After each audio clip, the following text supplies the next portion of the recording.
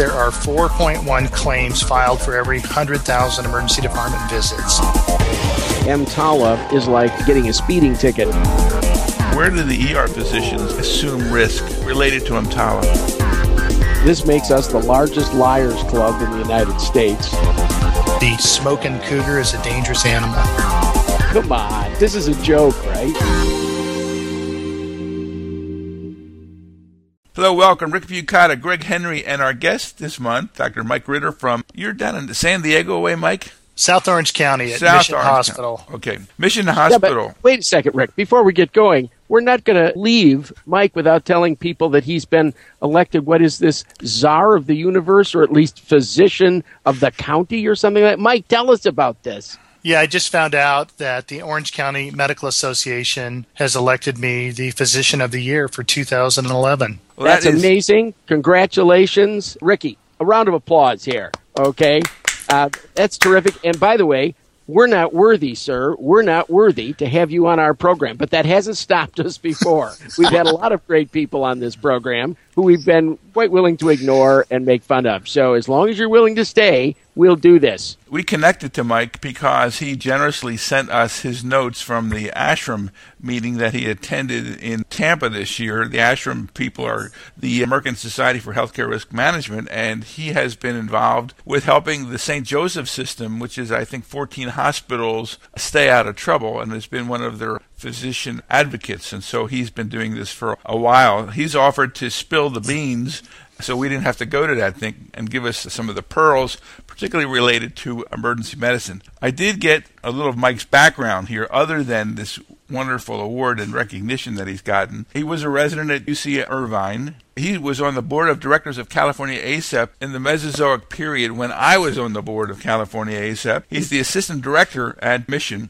which is this terrific little hospital. Well, it's not all that little, but it's in this very affluent area of Orange County. Have you ever seen a Medicaid patient down there, Mike? I think we've had one or two. Okay. Yeah, he was passing through, though. He was on his way to Los Angeles. So, that's right. Don't worry about it. One of the things I think is interesting about his group is that they are very into the hospital in that, and it's a hard time believing this, but I'm sure it's true, 5 of their members are on the medical executive committee as a result of their being on various committees for the hospital. So they could basically take over that hospital if they wanted to with 5 votes right there. Mike's been the chief of staff, which is really a kind of a nice deal for the emergency physicians because oftentimes they're kind of viewed by the rest of the medical staff as in the pocket of administration, and so they tend not to be at the top of the list for being selected. But more and more doctors who do emergency medicine are being chosen as chiefs of staff. He's on a couple of committees that we have a particular interest in: pharmacy and therapeutics, credentials, and most importantly, interdisciplinary practice, where we've been talking about PAs and NPs now for a matter of months. And last month was an issue particularly focused on liability associated with working with these mid-level folks. So that's about the part of Mike's background that is free for public disclosure. We should not let this go without another comment, Rick, and that is, speaking of the Mesozoic era, when Carl Mangold, who is no longer with us, the dear departed, strode the land, he said something which I think Mike has obviously picked up on, and that is, if you're not a part of the administration and a part of the executive committee, your contract is in jeopardy. And I think that Carl, he was right then and he's right today. If you're not a part of the activities of the hospital, things will be done to you instead of you doing things within the organization. And I think Mike and his people have done a great job in that regard. And we look at it as we're a big tree and we've got deep roots that grow in every direction. It's going to be really hard to pull that tree out of the ground. Not only is it important to make sure that the vector's pointed in the right direction for the emergency department, but we interface with all parts of the hospital, and to be able to control and not let other people tell us how to practice emergency medicine can only be done if you're involved at the executive level. Exactly. The tree analogy is kind. I tended to use the analogy of the barbs of the hooks would be very painful to extract once they've been sunk in deeply into the hospital. But then again, you're more diplomatic, I'm sure. Now that we're done with bad analogies, Mike, tell us what stoked your interest in risk management and hospital safety. How did you get here? And why are you into this? There was a couple things that happened, and they sort of all happened simultaneously. When I became chief of staff of the hospital, we put together several risk reduction committees, and there weren't a lot of people that were interested, and so I had to sort of corral the medical staff to get involved in these. And one of our board members on the board of trustees, which I was also on as the chief of staff, is the head of risk management at San Onofre Nuclear Power Plant. So he invited us down to take a tour of the plant. And so we got a private guided tour of the plant. Now, it wasn't like Homer Simpson where we got to go in the control room and start pushing levers. But we got to see how they approach safety. And one of the things that struck me that's the exact opposite of medicine is that there's a strong mindset that if you see something that doesn't look right, you speak up immediately. So if you see somebody working on something and their tools are a mess, or something doesn't look right to you and it doesn't pass the sniff test, you are encouraged and you actually get into trouble if you don't speak up. Now, granted, they have a vested interest because if something goes haywire, it's going to kill everybody, not just the person working on it. As a result of seeing that and going down and looking at the plant, it really made me think, in medicine, we don't do that. You get some gruff surgeon in the operating room and the nurse sees that something's not right, but they would never dare speak up because they would get yelled at and some instrument would get thrown at them. And so looking at that whole approach that they took with their safety at the nuclear power plant, in addition to implementing our own safety protocols, I really struck an interest in this area. Well, I'll tell you, the days of me doctor, you banana poo-poo have really gone by the board. I think that throwing instruments and yelling at nurses went out with red meat. And today, that kind of behavior, I don't think, at least at the hospitals I've been recently associated with, that kind of behavior would not be allowed anymore. We all saw it early on, but I think that's leaving quickly in medicine. Well, the threshold is a lot lower than that now. If you're discourteous to the staff, you are in any way intimidating. The CEO at our hospital made it very clear to the medical staff that if you pull any of those stunts, that he would make your life pretty miserable, because they have an obligation to create a amicable work environment. And to the extent that that is not maintained because of the medical staff or members of the medical staff, they have an obligation to fix the problem. So it's much, much more subtle now and much more pervasive. There's another side to that, and that is a doctor needs to be polite about it, but he needs to be directive occasionally. I've seen this go the other way, Rick, where action's been brought because a nurse was offended she was told to do something. And I think that that's not right either. There's a balance here between being directive and being a poo-poo. And we need to kind of keep that in mind, that a little direction from the physician is still what you're paid for. It's called writing orders.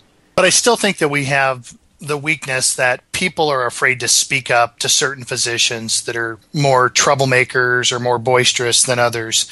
And so when you go back and look at anything and deconstruct a problem that's happened, and you ask everybody, did you know something was going wrong? You know, what did you think? And it's amazing how many times somebody will say, you know, something didn't seem right, but I didn't want to say anything. And we have to change that mindset in medicine. Well, one of the problems with the way we practice, Mike, I think, is we've always done it sort of off the hip. It's been an anathema to speak about cookbook medicine and checklists.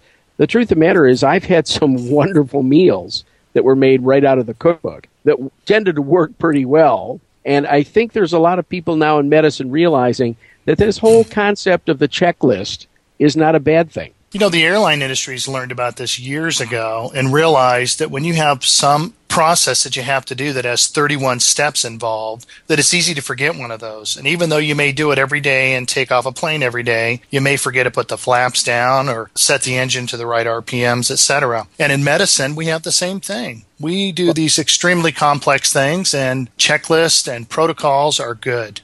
I got a copy of the Boeing 727 checklist, and it had little things on it like checking the gas. Well, you know, I think that's a good idea before you take the plane off. And now what they have, according to my pilot friends, is a computer interlock.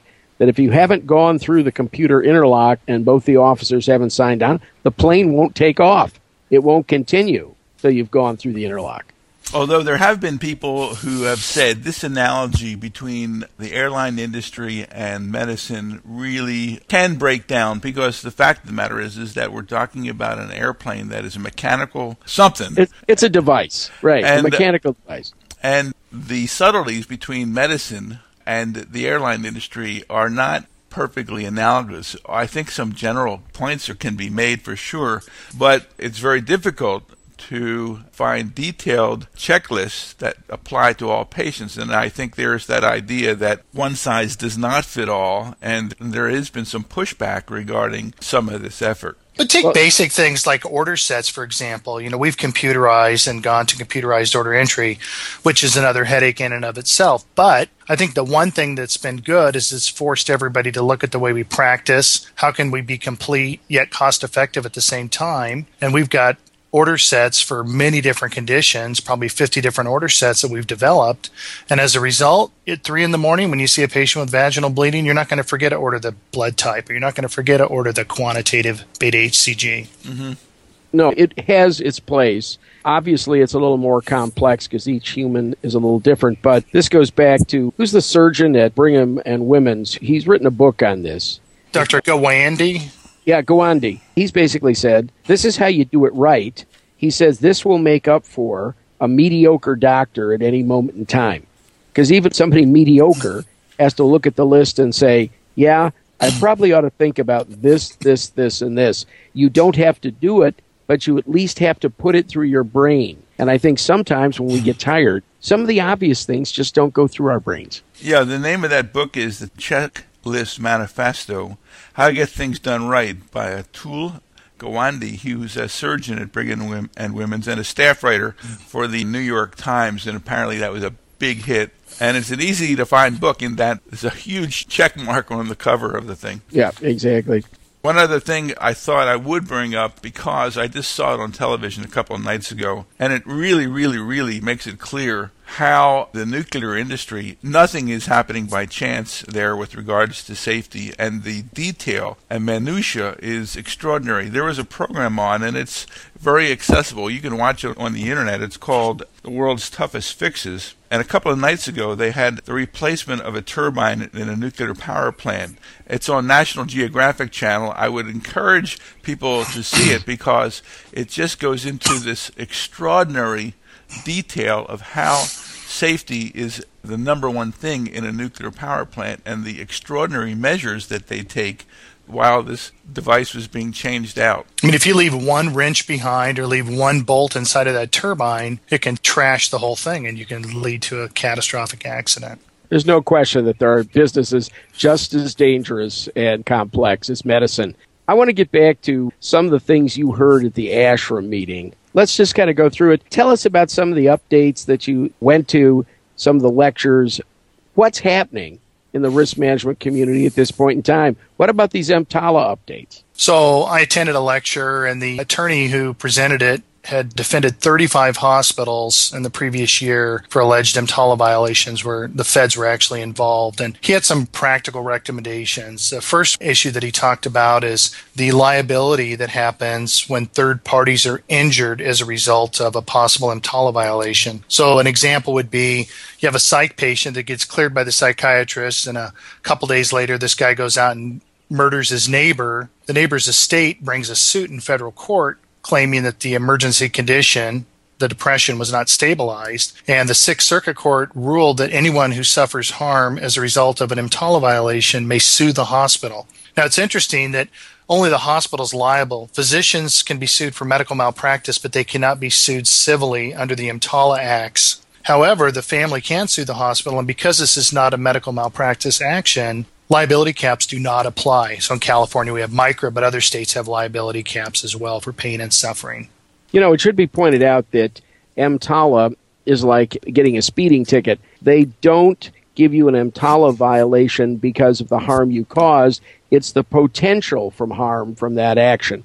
The actual loss, the actual harm, in fact, EMTALA law states right in it, this does not exempt you from other state liabilities. The federal law does not preclude someone from coming back after you in some other way. So they can still sue you. They can still bring a standard malpractice action and just reference the EMTALA violation as a part of it. Right, and if you've actually been cited and it's a matter of public record, it's very difficult to defend those cases because you've got an independent person that is not a paid expert witness on either side who has said, look, something went haywire, and you've been cited for that. What about this business regarding triage delays? So there have been several hospitals have been cited for EMTALA violations for triage delays. The first case that was presented was a 2-hour delay in a medical screening exam or triage. That was ruled by the federal courts to be an EMTALA violation. And then one other case that was mentioned was Scruggs versus Danville, where a patient that was in diabetic ketoacidosis had an 11-hour wait in the waiting room, and they said a long delay in treatment is also an EMTALA violation. Well, we've seen some nasty cases where things have happened in a waiting room that were videoed and got onto the internet and people have died. So those are now not just malpractice cases against the hospital. These are federal EMTALA cases as well? That's correct. And so once the feds step in and they do their action, then if there is a med mal claim that's brought in the state courts, the feds have, for the most part, said that medical malpractice relates to these EMTALA cases needs to be adjudicated in the state courts, not at the federal level. But if you've been cited, and we'll talk about this a little bit later on with these Never 27 events where patients get bed sores or other complications in the hospital, when you're cited by a state or federal agency, it's very difficult to defend those cases. Yeah, I would think so. They've already done the work for the malpractice suit. Correct. It should be pointed out, though, that these are triage delays are an EMTALA violation. But if you were going to say that every patient had to be worked up within 2 hours of arriving, I mean, you'd have to close USC tomorrow, wouldn't you, Rick? I wouldn't name names, sir. Yeah, but in all fairness, there are going to be hospitals in this country where you're going to have to be in the waiting room. If we were to say that everybody who was in the waiting room for 2 hours was an EMTALA violation, you'd have to shut down half the major hospitals in this country. Well, because it isn't going to happen. That's interesting because most of those people in the waiting room have not had a medical screening exam. They have had a triage exam by the nurses. It's not likely that those exams have been considered to be medical screening exams by the executive medical committee and the rules there that make an exam by a nurse a medical screening exam. So I think there is jeopardy in having people wait in the waiting room for a long time because they may be reasonably alleged that they never got a medical screening exam. Yeah, let's get real here. They haven't had a medical screening exam, but they have had a triage exam of some kind. And if we're now going to imply on this program that 2 hours in the waiting room is sort of res ipse a violation of standard care, I think we're in a lot of trouble. Well, let's ask our guest what he thinks. You know, unfortunately, a lot of these cases have to do with what the ultimate outcome was for the patient. If people wait a couple hours to be seen and they don't drop dead in the waiting room, I don't think there's going to be any issues with this. But if you do have a patient that is having chest pain and they never get an EKG and they sit in the waiting room for 2 or 3 hours and then have a cardiac arrest and die, not only are you going to have a med mal action against the hospital, but potentially the feds could get involved and say, look, they didn't receive the proper care and treatment and try and hit you with a violation. Yeah, what you're saying is we should all go back to school and become something else. I know this has been asked and talked about on this program before, but did they mention anything about the hazards of private vehicle transfers from the emergency department? So 2 of the cases that were brought up about that related to private vehicle transfers, one of them was a kid that had a broken arm, needed to be reduced. They ended up sending him to a children's hospital, and on the way there, it was like a 45-minute drive. The parents said, Johnny's in pain. Let's stop somewhere else to get some pain medicine. They stop in another different emergency department on the way, and the hospital was cited for transferring a patient as an EMTALA violation because they didn't go to the right facility. This bothers me tremendously because we do this, or certainly involved in a hospital that sent people to the major medical centers 20, 25 minutes away. And if we'd had to wait for the ambulance, so let's say the husband comes in, his wife is having a retinal detachment. He drives her to the university from my location. Isn't that common sense?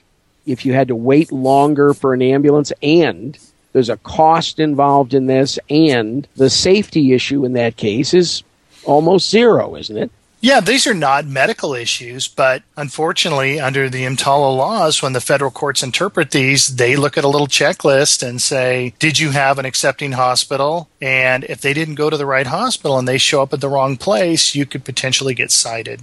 Yeah, I think we've gone crazy. It's gone but crazy, and it doesn't make any sense. A lot of people, it's fine to transfer them by car. There's no reason that patient needs to be in an ambulance and get charged for wearing oxygen when they have a retinal detachment. But this is the only country in the world where we honestly believe that everybody coming in has to have 2 large bore IVs and oxygen, no matter what the chief complaint is. I think the distillate of this is that you are assuming some potential risk when you send somebody by car, but there should not be, I don't think, a matter of policy that every soul, no matter what, goes by ambulance, because it is kind of nutty. I think doctors get paid to make judgments, and I think if they make a judgment where it is perfectly safe medically to send somebody by car and the other T's have been crossed and I's have been dotted, I think that it's a little unfair, actually, to call an ambulance. Call a taxi instead. The taxi will get them there. Exactly. By the way, were there any other of these cases that came up that we should know about? Well, others has to do with diversion. There was a case in Hawaii, Arrington versus Wong, a few years ago,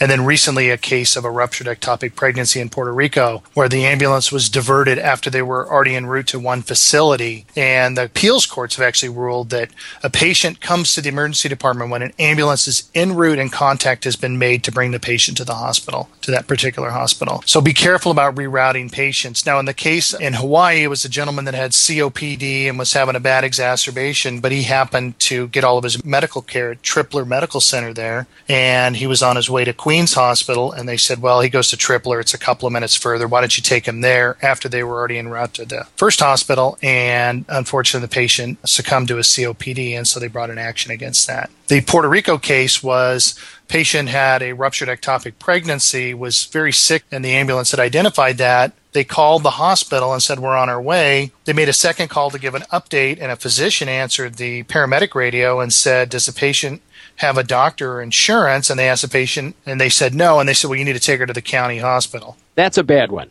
That's that one you'll go down. Yeah. I'll tell you right now, there's another case that we've mentioned on this program which had to do with a miscarriage. This was at the East Main Medical Center in Bangor, Maine.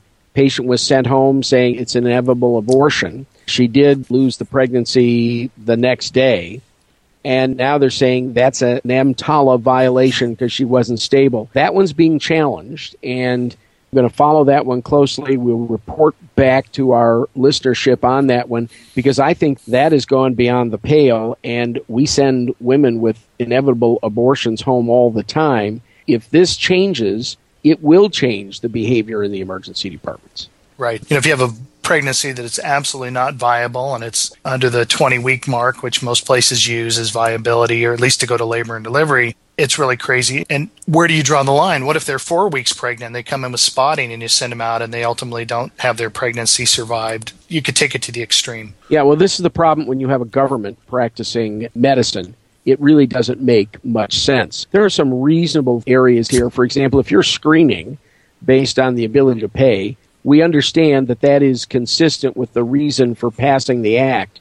But these are unintended consequences of the original EMTALA legislation, and it's gone in very strange directions. I thought the other thing that was very interesting that the attorney brought up over and over and over again, and that is using the word stable. EMTALA ends when the patient's deemed to be stable. And so the courts always look for that word. So if you put that in your documentation that the patient is stable and has been stabilized, the EMTALA actions are really shut down. The other thing he mentioned is that if a patient requests to be transferred, to always mention that because patient requested transfers, EMTALA no longer applies. We're playing another game now. It goes down with the classic lines such as all other systems reviewed and found to be negative. I pointed out one time, this makes us the largest liars club in the United States. But, hello, it's part of the game we all play, and it's bizarre, but it seems to be what the government is requiring. It's beyond me why this happens. Well, many charts of patients have at the bottom a series of boxes that are intended to be checked at the end of the visit. And stable is one of those words that are in those boxes, but they're often checked by nurses and rarely checked by physicians. And I think that if they ask, well, who put this down, and it was a nurse, I think that that's not the same thing as the physician determining that this person is stable. So, Mike, would you make a recommendation that it be pretty clear that the physician has determined this status of the patient? I would put that in all the cases that you discharge and transfer. The only exception would be truly a higher level of care transfer. So your walk-in gunshot wound that you transfer to a trauma center because you can't handle it, that's different. A lot of the transfers we do, unfortunately, are because of insurance reasons. In those cases, you need to make sure that the patient's stable and document that. What about physician liability in terms of EMTALA? EMTALA is basically about the hospital. Where do the ER physicians assume risk related to EMTALA?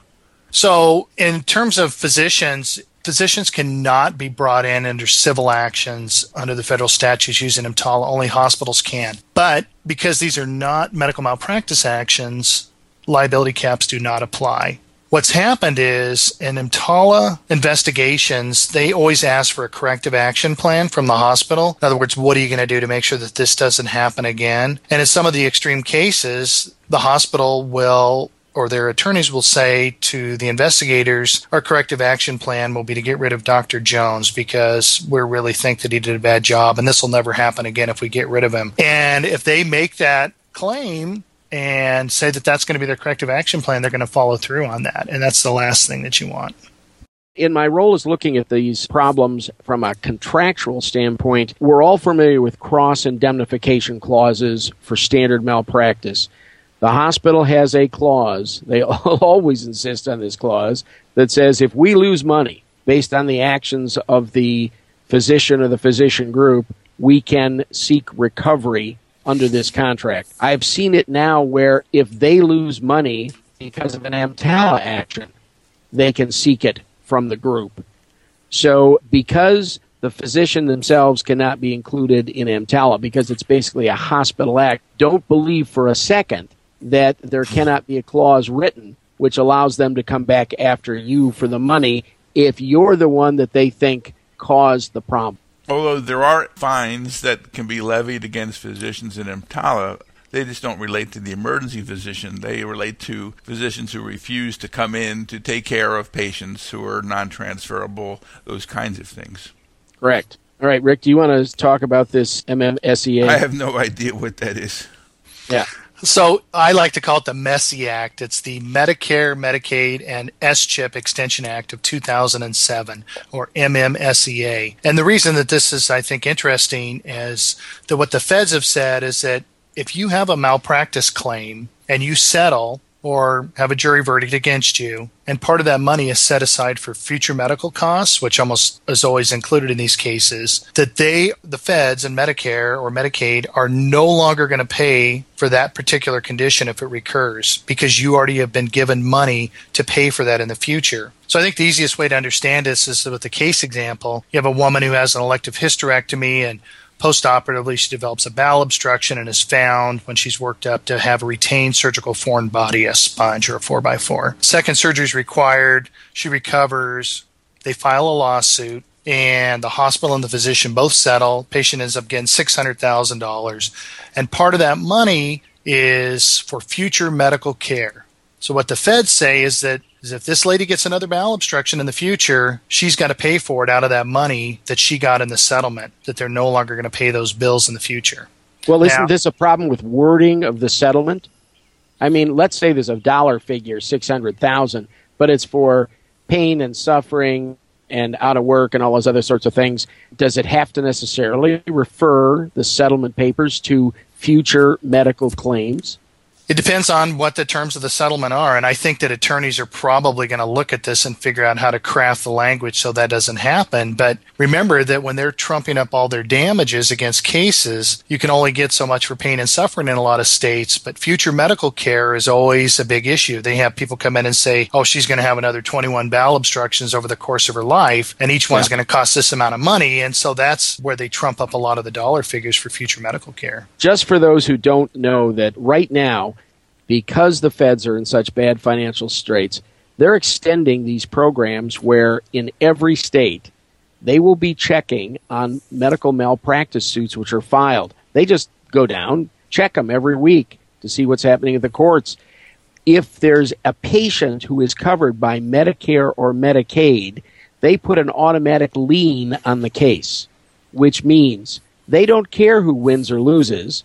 Any money that's exchanged, they want to be in on the ground floor of getting a percentage of it. I've been involved in some recent settlement cases where we had to cut the feds in for 15% before we could settle the case.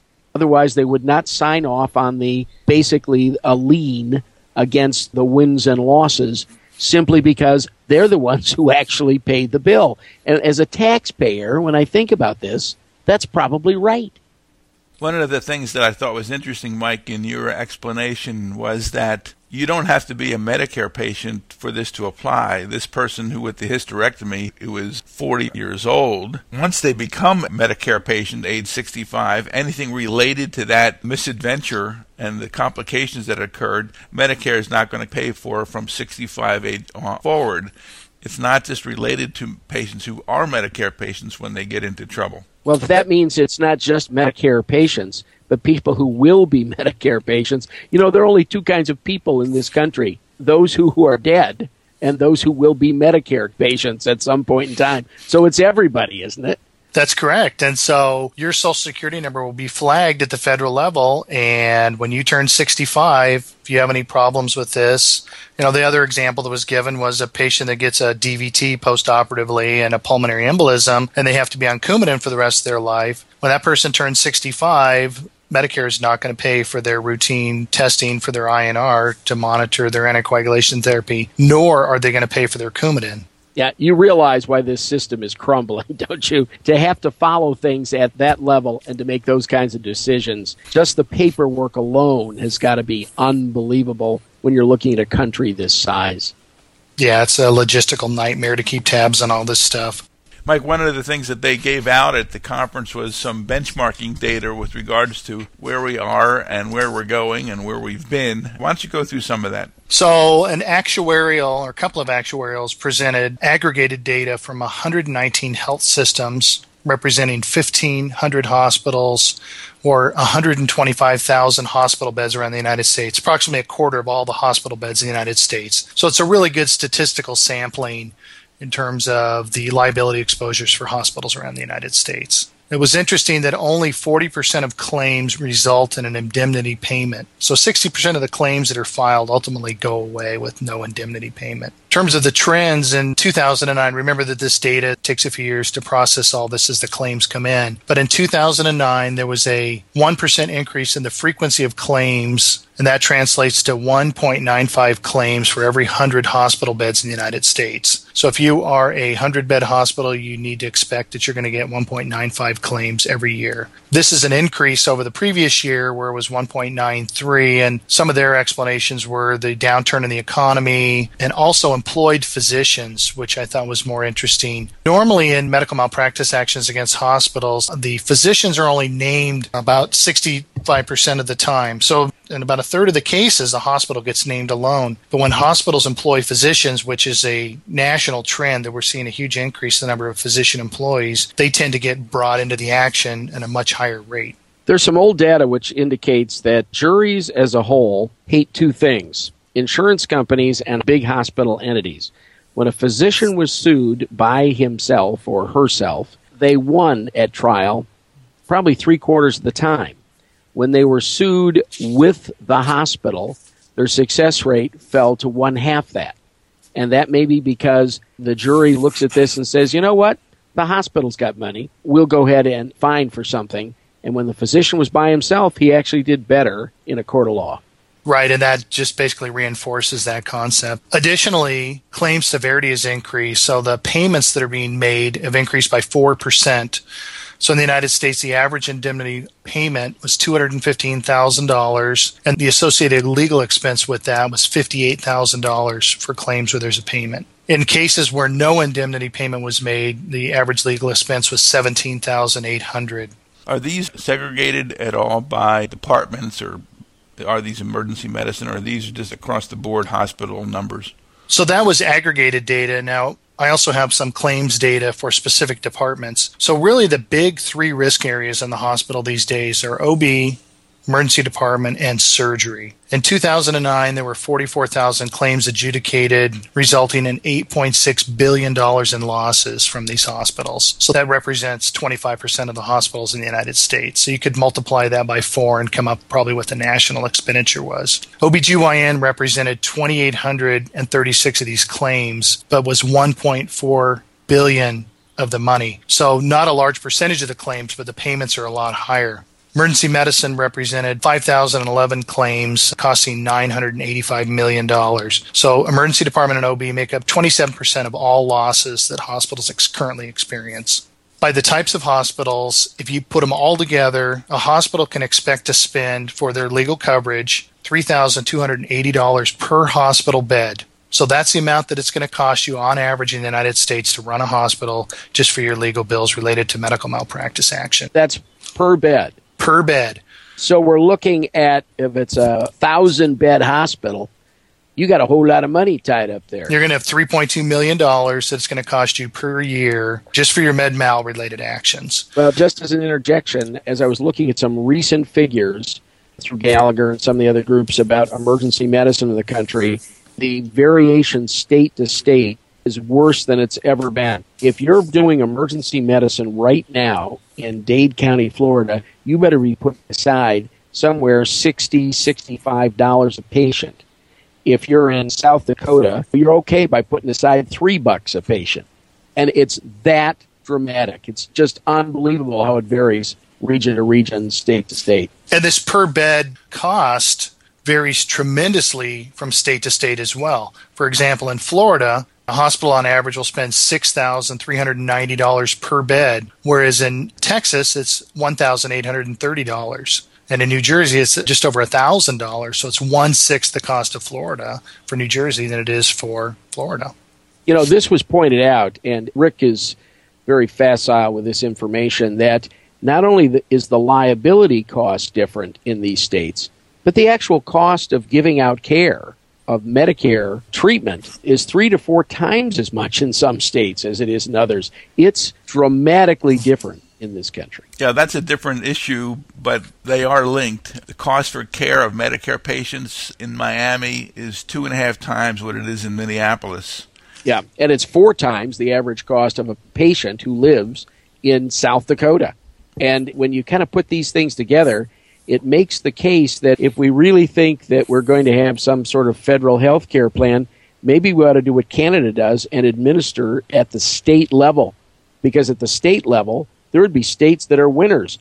As you pointed out, Rick, state of Minnesota would be a winner in this program. They'd have leftover cash. State of Florida would be in deep trouble. And one of the things that he mentioned that I thought was really interesting as a way to beat the whole game was that there are hospital systems looking at opening hospitals on Indian reservations, and then the Indian reservations or the tribe would be responsible for the court system, and they could say, in our laws, we don't allow medical malpractice. You can combine it with casino gambling. And That's right. So it's an Indian casino and an Indian hospital. This is wonderful. I mean, this America, how can you beat this country? We need to think about this if there's anything else we can open up.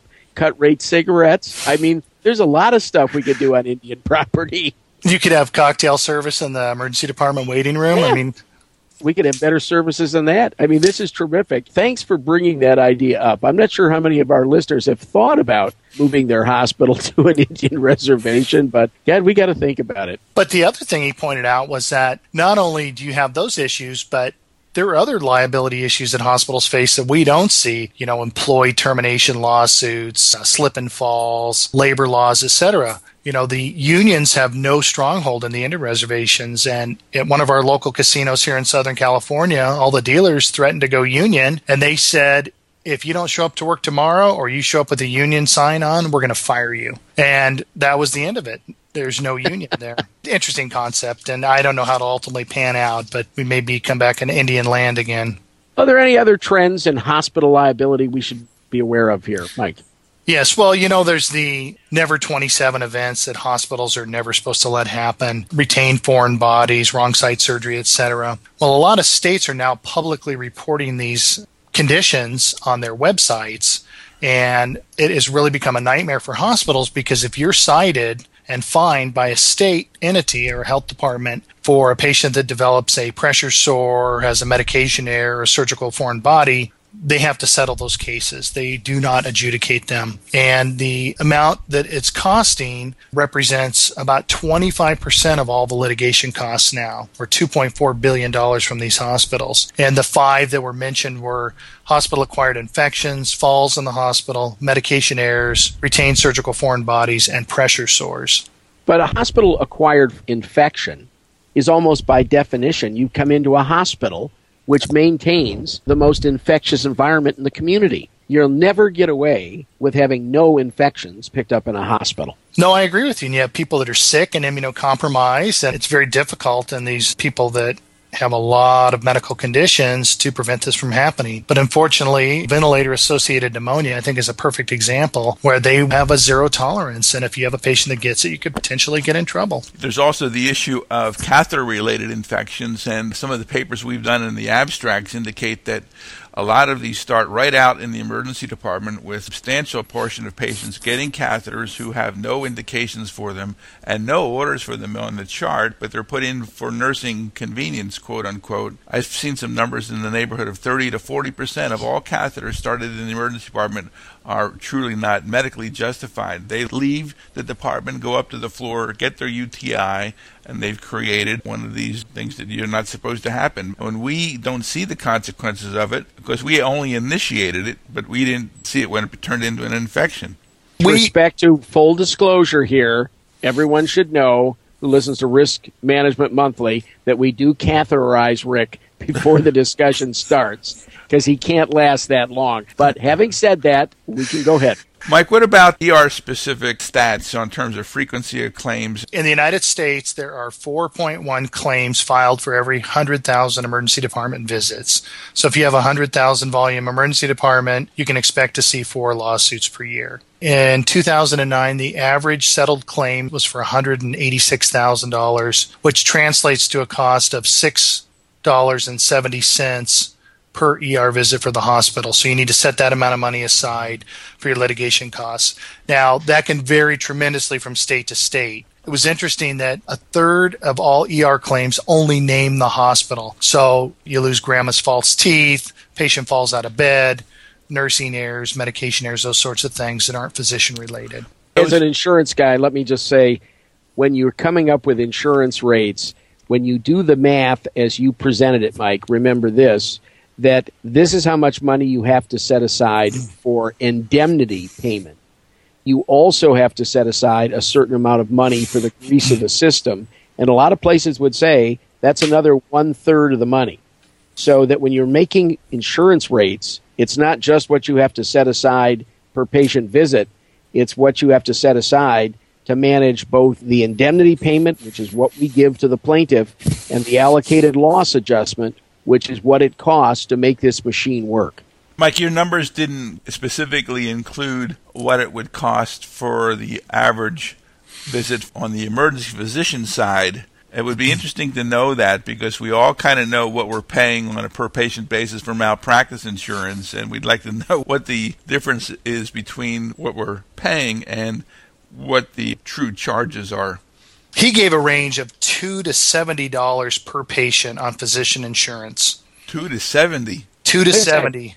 Right, and Rick said 65 in Florida, and that's a tremendous difference from state to state. And the other interesting thing is that even in a particular state, say like Florida, there's tremendous variation between the urban and rural areas. For example, Dade County and down in the Miami area, you don't want to go to court and you don't want to get sued down there because you're going to get your clock cleaned. But you can go to the middle of the state in more rural areas, and it can be 1/10 the cost. Also, in terms of loss rates for comparison, so the emergency department, the $6.70, just to put in perspective, for deliveries, the average birth is $204. Inpatient surgery is $61 per operation, and outpatient surgery is $4.30. Outpatient surgery is flagged as one of the big up-and-coming areas because surgeons are opening their own surgery centers, and they're really pushing the envelope for what they try and do as an outpatient and doing much more complicated operations and even keeping patients for up to 24 hours in their own little short stay center right adjacent to the surgery center. Mike, what about new trends in litigation for emergency physicians in particular, or departments? So one of the loss leaders continues to be missed myocardial infarction, and the one high-risk group in that area are women between 30 and 50 that smoke. 50% of these people will die within 3 days of the emergency department visit if they have myocardial ischemia. Problem with women, as we all know, is that they do not present with the dramatic symptoms like a man does when they have a heart attack. They may have some mild chest pain or indigestion. They don't come in sweating and short of breath, and they just don't appear as dramatic. When we have women that are smokers that come in with chest pain, you need to be very careful with these patients and make sure you work them up properly and do your provocative stress testing or admit them to the hospital. The way to remember this, and this is our cliche at our place, is the smoking cougar is a dangerous animal. I like that. I guess the thing that I've seen so constant over my career, and it hasn't changed a bit, is the concept of muscular skeletal chest pain with no proof in the physical examination that they have anything that's muscular skeletal. It would be nice if the doctor had taken them and moved the arm or pushed against them or felt something. But you know what? It's rare that you look at the chart and you actually see that there's some musculoskeletal source of the pain. Well, there's all kinds of traps that have been identified that are not necessarily unique to women. In fact, there have been some conflicts in the literature regarding, is the presentation of MI in women different than men? Some papers say it is, some papers say it isn't, but you really have to have a relatively broad net. But one of the things that I think that we've debated in this series in the past is, what is the reasonable workup of a person who has chest pain where you cannot explain the etiology? And I do think, honestly, that the idea of an initial EKG and some observation markers 6 or 8 hours apart is the safest way to handle these cases. And anything short of that, I think, is going to be viewed as very culpable if you screw up. Rick, we have one paper in the database that used exactly that criteria. What they did was they have a couple of early EKGs. They have something about 6 or 8 hours later, 2 sets of markers. And basically, if you take that group of people, the risk that they're going to walk out the door and drop dead is less than 1 in 1,000. And if you look at those people who get into trouble, it's the 1 or 2 EKGs, 1 set of enzymes or markers, and then you're on your way. It's rare that I see a case cross my desk where there's been multiple sets of markers and they've actually missed the disease.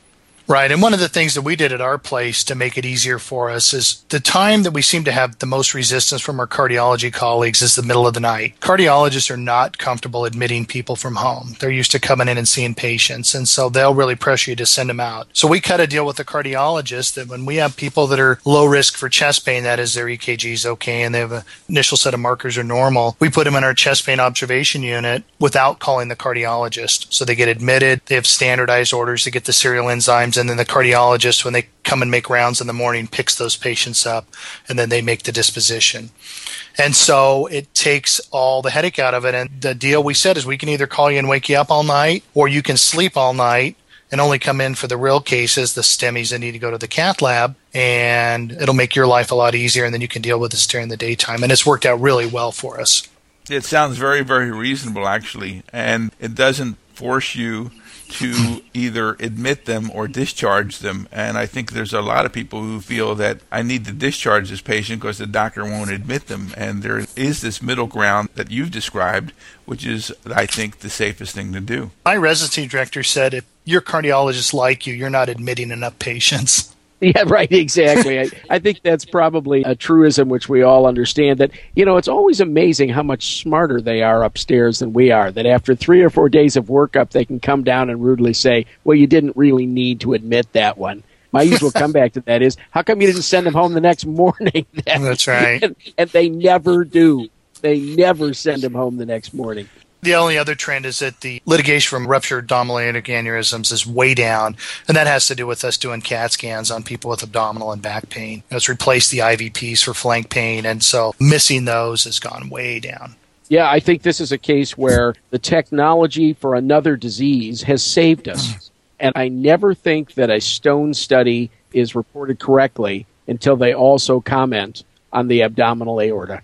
I mean, I want to see that comment on any stone study that I get. Any new trends with regards to employed physicians? So employed physicians, unfortunately, you're more likely to be brought into litigation if it's a hospital-based case for many reasons, but primarily the thought is that the plaintiff's attorney is going to allege that you are an agent of the hospital, you're an employee, and they're responsible for making sure that you do the right thing, and so that you're both going to get sucked into that. By the way, you don't have to be an employed physician to be considered by law as an employee. And the term here in Michigan is you represent the ostensible agent or apparent agent of the hospital. And so here's the claim, and this is a very famous case in Michigan, that someone came to the emergency department, you look like you're the hospital employee, whether you're employed by the hospital or not. So really, this trend has been expanding, and I don't think we're going to get away from it. Oh, that's right. The other interesting thing is that as more physicians are employed, it makes it more difficult to get rid of them from the medical staff if there's problems. And one of the issues that's coming up is invoking the Americans with Disabilities Act when a physician gets into trouble and needs to be dismissed from the medical staff. One of the cases I found extremely amusing and sort of sad at the same time was an ophthalmologist that had severe vision impairment that had a seeing eye dog, and he was told that he could not bring his seeing eye dog into the operating room. So he filed an ADA claim, an American with Disability Act claim, and the court said, no, you need to accommodate him. And his argument was, I use this special operating microscope. Once I have that, I can see everything fine. I just need the dog to help me to get to the table and get in the right position. So the hospital in North Carolina actually made special accommodations, and they got his German Shepherd little booties and the whole deal to come into the OR. And then once they started doing this, word got out, and the health department actually fined the hospital for allowing a dog in the operating room. You know, you're describing the perfect Saturday Night Live skit. Can you see somebody coming in with their seeing eye dog? I don't know how in the hell the patient could go to his office and with a seeing eye dog, when he says, well, that's my seeing eye dog, are you going to sit there and have that guy take out your cataract? Come on. This is a joke, right? No, that's a real case. Yeah, it's crazy. You hear this stuff. I need to say, where did common sense go? It went out the window there. Well, see, it wouldn't interfere with a blinded radiologist because he could still put down clinical correlation required. That's right. Do just fine. It wouldn't be a problem. There are more subtle cases, however. Mike, I think you had mentioned offline something about the aging physician. Yeah, the aging physician is another big risk area. Now you're getting personal, both you guys. Go ahead. Yes, sorry about that. There are many professions that have age limits, and the federal government has sort of chosen 70 as an age that once you hit it, you can put some reasonable restrictions on the workplace. But to give you an idea, air traffic controllers, mandatory retirement at 56. Most firefighters are 55. Commercial pilots are now 65. Priests are 70.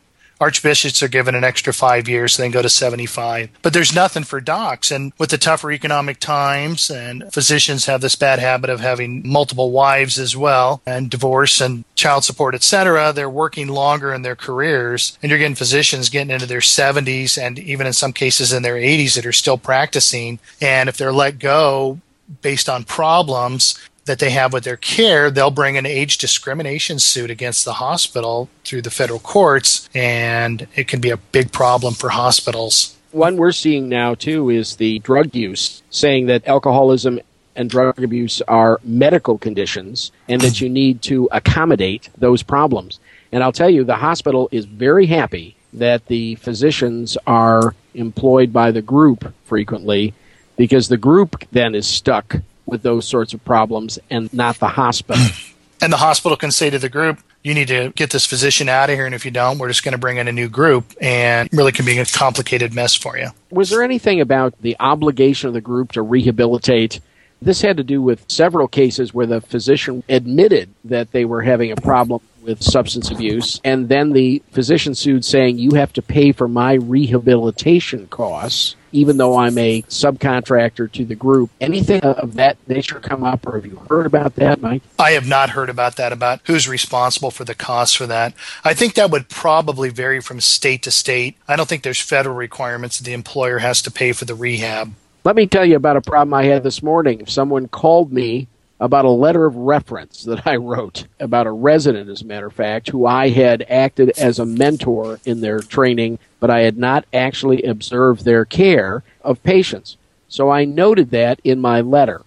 They wanted to call and talk to me about what I had seen, and then they wanted to ask a bunch of questions about which I felt uncomfortable asking. What responsibility do we have on these letters of reference that we send out, Mike? So for letters of reference, if someone, like in the scenario you're presenting, twists your arm to get some information, you need to get a release of information and release of liability from that physician that is requesting you to do that letter. And the easiest place to get one of those is your medical staff office.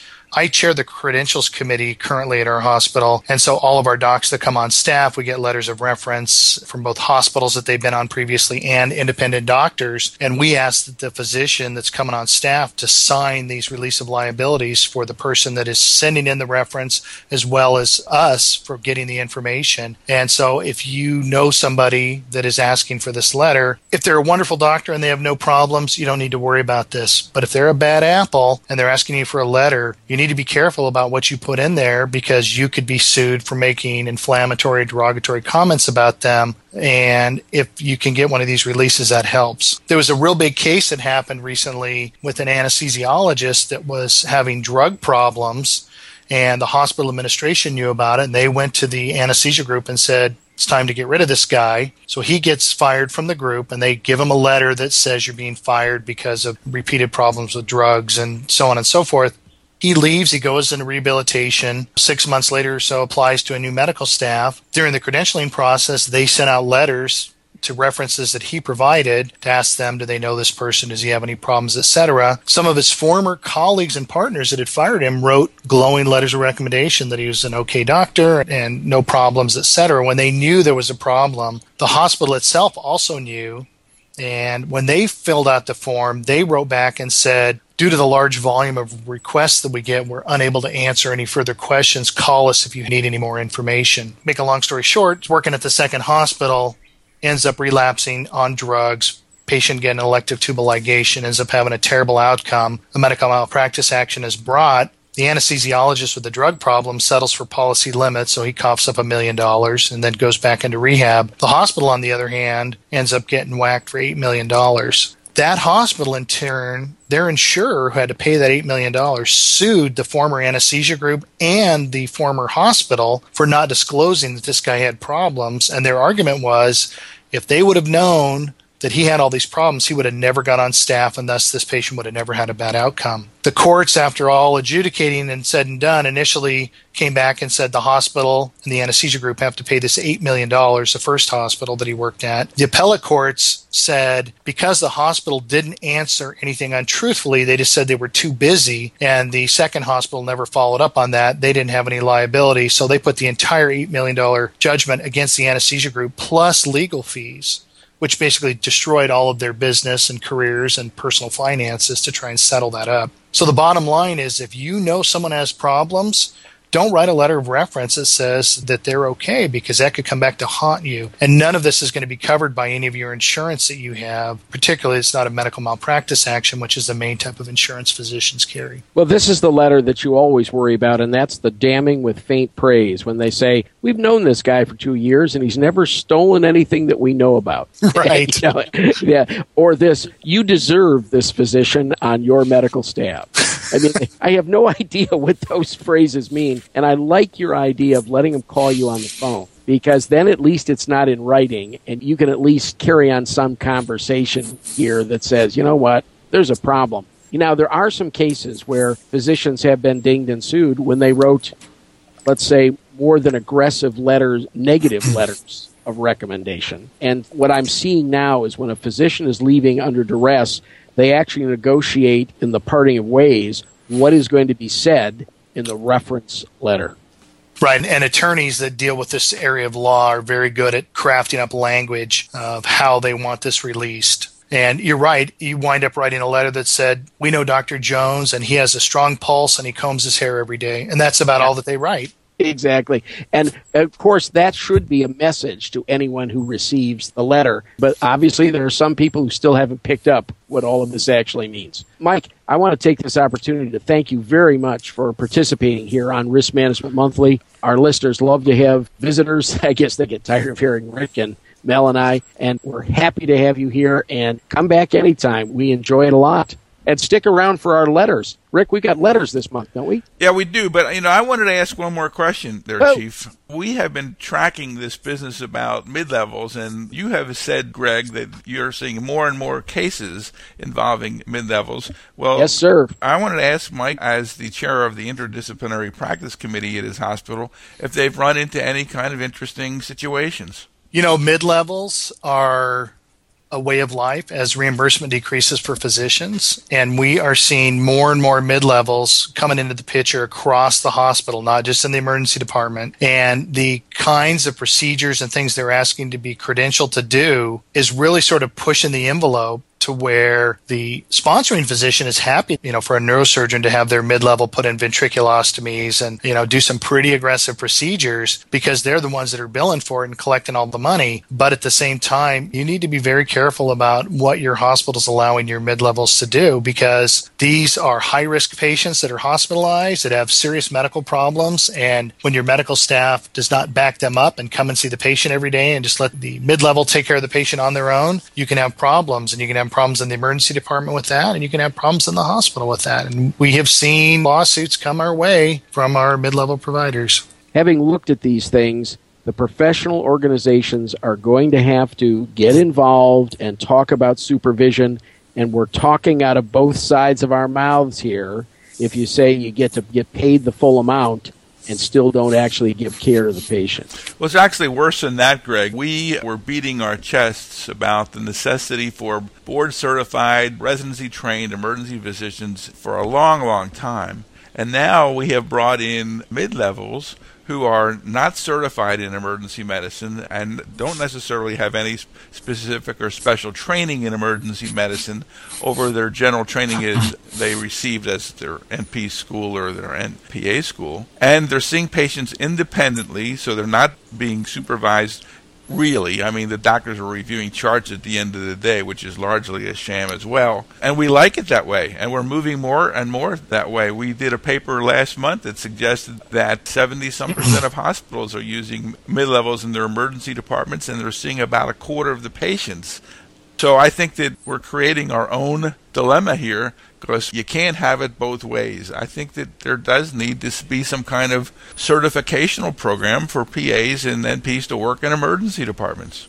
Well, there also needs to be some standard as to what constitutes supervision on certain kinds of cases, and right now there really isn't. Mike, jump in on this. You're there. The supervision, I think that these patients that have any complexity at all need to be seen by a physician, and you need to just eyeball them and take a look at them. I think to let your mid-levels evaluate 80-year-olds with chest pain, you're just asking for trouble with time. And I've worked with PAs that are fabulous, and I've worked with some that are not so fabulous. And I think that the supervision piece of it is very important. It's hard enough for us to get it right with all of our training that we have. And if you have somebody that hasn't done a dedicated residency and studied for the boards and been out there practicing, you're asking for trouble when you start letting them take care of these high acuity patients. It's interesting because there's another point of view that says they can start when we use them, and they could see every patient in the department, because every patient in the department was also going to be seen by an emergency physician. So if they were the first ones to see a chest pain patient, that was okay, unless there was something crashing. But we saw them all.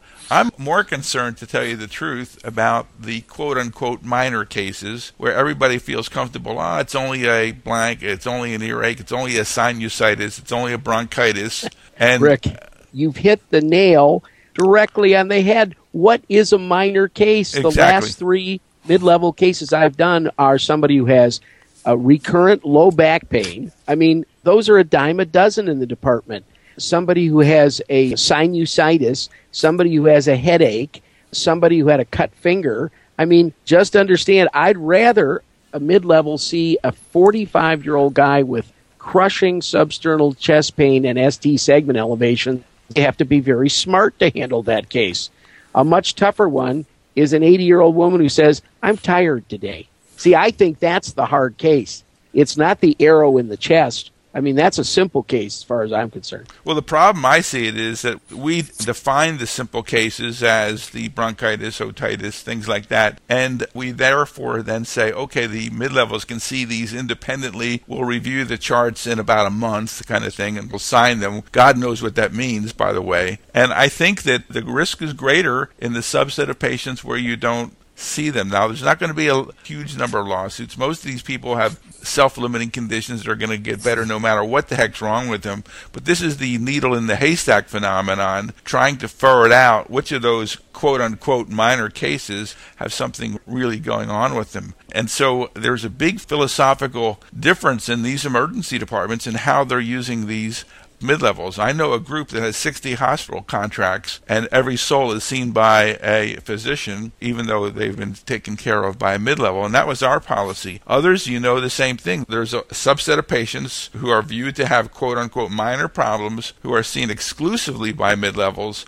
The doctor never sees them, or they're trusting the mid-level to come to them when they have a problem, but sometimes mid-levels don't know what they don't know. And so I think that there is going to be a conflict between ER groups in terms of how mid-levels are ultimately dealt with, especially when Medicare comes down or other insurance companies comes down and saying, we're not paying the full freight here for, right now it's just PAs, but what about nurse practitioners? The underlying theme with all of this is proper supervision. You need to see these patients. You don't have to spend 20 minutes with them, but you need to see the patients that they're seeing, because that needle in the haystack thing, when you miss those, they're catastrophic. The state of California has actually taken a position on on-call panels in Title 22, which is part of our state regulations for hospitals. In there, it says that a call panel shall consist of physician and surgeons. And so in hospitals that have used mid-levels to take call for the internist or the cardiologist, they are being cited by the state and saying, no, your call panel, we only want doctors' names on the call panels, and the first call needs to be a physician, and the on-call doctor has to see that patient before the mid-level does for the admitting. That's a very reasonable regulation, seems to me. Yeah, and I think you're going to see that in other states as you see more and more mid-levels join the ranks of the medical staff. We have a letter or two. I'd like to take the first one here, and this is from a friend, longstanding friend, Jackie McParlane, who is the program director in emergency medicine residency training at Botsford Hospital in Farmington Hills, Michigan. So a shout out to Jackie. Thanks for writing in. And she raises a question which is not going to go away. She says, we've had a few incidences recently with patients secretly audio recording physicians and staff in efforts to, quote-unquote, get us. Now, I'm not sure we're looking at Jackie's paranoia here, but get us, I guess, was actually a phrase one of the patients used. She had a personal experience with a patient with a long-standing drug-seeking behavior, and she also had a patient who was very ill, and the mother was tape recording everything at the time it went on. And you realize virtually everyone who comes to the department now carries a device which can make an audio recording, a video recording, and if they're kept under a blanket or in the pocket, none of us actually know what's going on. So the real question is, what do you guys think of this? What is the liability issue, and how does the law view this? Rick, Mike, what do you think? Well, in our hospital, what we've done is in our general admission consent forms for both elective cases as well as through the emergency department, it specifically says in there that audio and video recording devices are not allowed to be used at the hospital. So we do not allow people to videotape deliveries anymore. And when patients sign those consents, if they do use that and then try and bring an action against you, that really slows them down quite a bit. We have had a physician that was turned in at one of our sister hospitals to the medical board, and the patient sent in this audio recording of the physician lecturing the patient about drug use and that they thought they were a drug addict, et cetera, et cetera. And ultimately, the physician was exonerated by the medical board, but it was a giant headache for them to have to defend that. Well, what about some signage in the department? Because nobody reads the business about consent. There's usually 5 pages in 8-point type. We have signs up at the hospital that say no audio or video recording. And the guise that we use is that you could get personal healthcare information that could lead to a HIPAA violation for other patients. So they're videotaping you, but someone in the background says, hey, did you hear Mr. Jones has got AIDS on his blood work? And if that gets out, then it becomes a big problem. And so for other patient privacy issues, that's one of the tacks we've taken. I think it's a great idea. I think that you need to defend it in terms of what is the reason. And if you put down what appear to be reasonable reasons, people, I think, are going to be more receptive. There's also this issue about state laws mandating that recordings need to have consent on both sides. And so when you call up India to get your bill straightened out for your telephone, they say, and you hear it all the time, this call may be recorded for quality assurance purposes, so that they advise you right off the get-go that that's happening. And I think that there are state laws that require this notification, so that without it, you're breaking the law. And maybe that could be added to the list of reasons why you can't be audio taping or videotaping. Well, I took this question to 4 attorneys, and naturally, if you go to 4 attorneys, you get 4 opinions. If I'd paid them, they would have given me 8 or 10 opinions, depending on what I wanted. But they raised some interesting issues. Number one, hospitals had been encouraging and allowing patients to videotape the birth of children. You know, we've gone through this thing now where the father's involved in everything, including videotaping the birth of his children. This has become standard sort of de rigueur in these sort of modern delivery centers. And so hospitals are rethinking this issue and have had to actually take actions at their executive committee to stop this from being allowed. And by the way, there have been several OB lawsuits filed using those tapes as evidence. Number 2, we talked about the issue of recording. Rick is right. Some states have issues, but they are not about having a recorder in your pocket. They're having to do with electronic, for example, on the phone. By the way, the state of Michigan has a very interesting law in that regard, which says one party needs to know. So the other party does not need to know. And no parties need to know if they are seeking a felony warrant. So if the feds get a wiretapping warrant, nobody needs to know about it, but you can still record if one party knows that it's going on. The other thing they said was, what if the patient tells you right to your face, here, I've got my recording device going. So now you do know what's going on. I mean, can you actually stop them from doing it? And one of the attorneys in the discussion raised this question. Would you stop giving emergency therapy if you knew there was a recorder being used?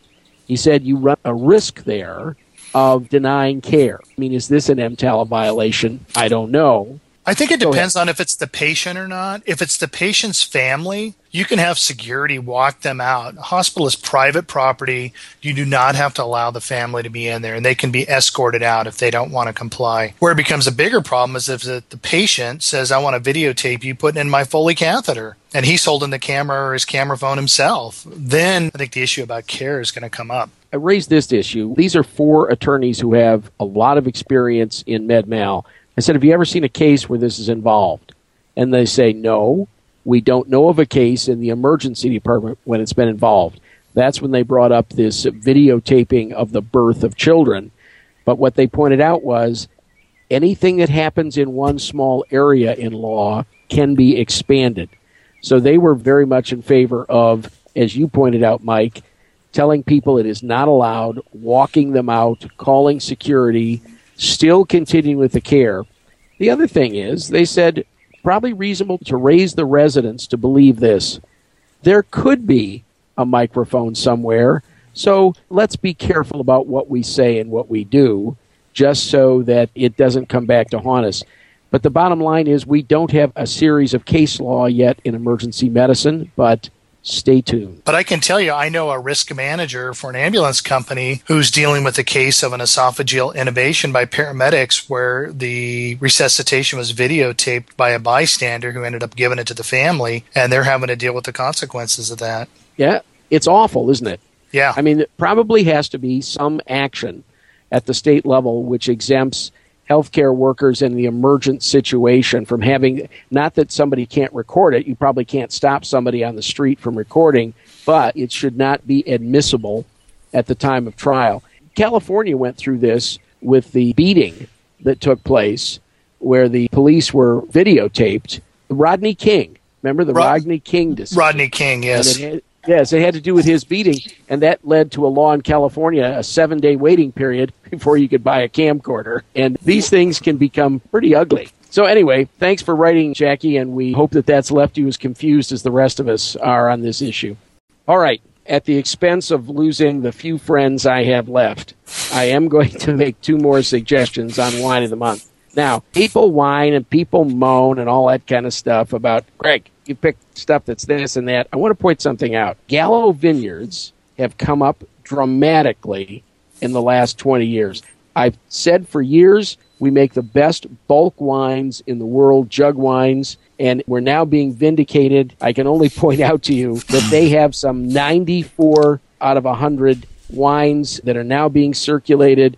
And think about Gallo, but I want to go to one that I think has gotten a bad rap over the years and has had some recently great years, and that is Kendall Jackson, another California wine, the 2009 and the 2008 Vintners Reserve Summations. There's 1 white and 1 red at the 89 level out of 100 points by these reviewers, and it's $14 a bottle.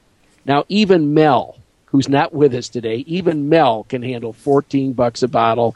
You know, why don't you try these 2, see what you think. And when you're going by Gallo, say, just get down on one knee and apologize for all the rude things you said about him over the years. There you go, Rick. Wine of the Month. Thanks, Greg, and thanks, Michael. Very much appreciate your input and your willingness to share the ASRM data with us. We'll talk with everybody next month. Bye for now. Bye-bye. Bye-bye.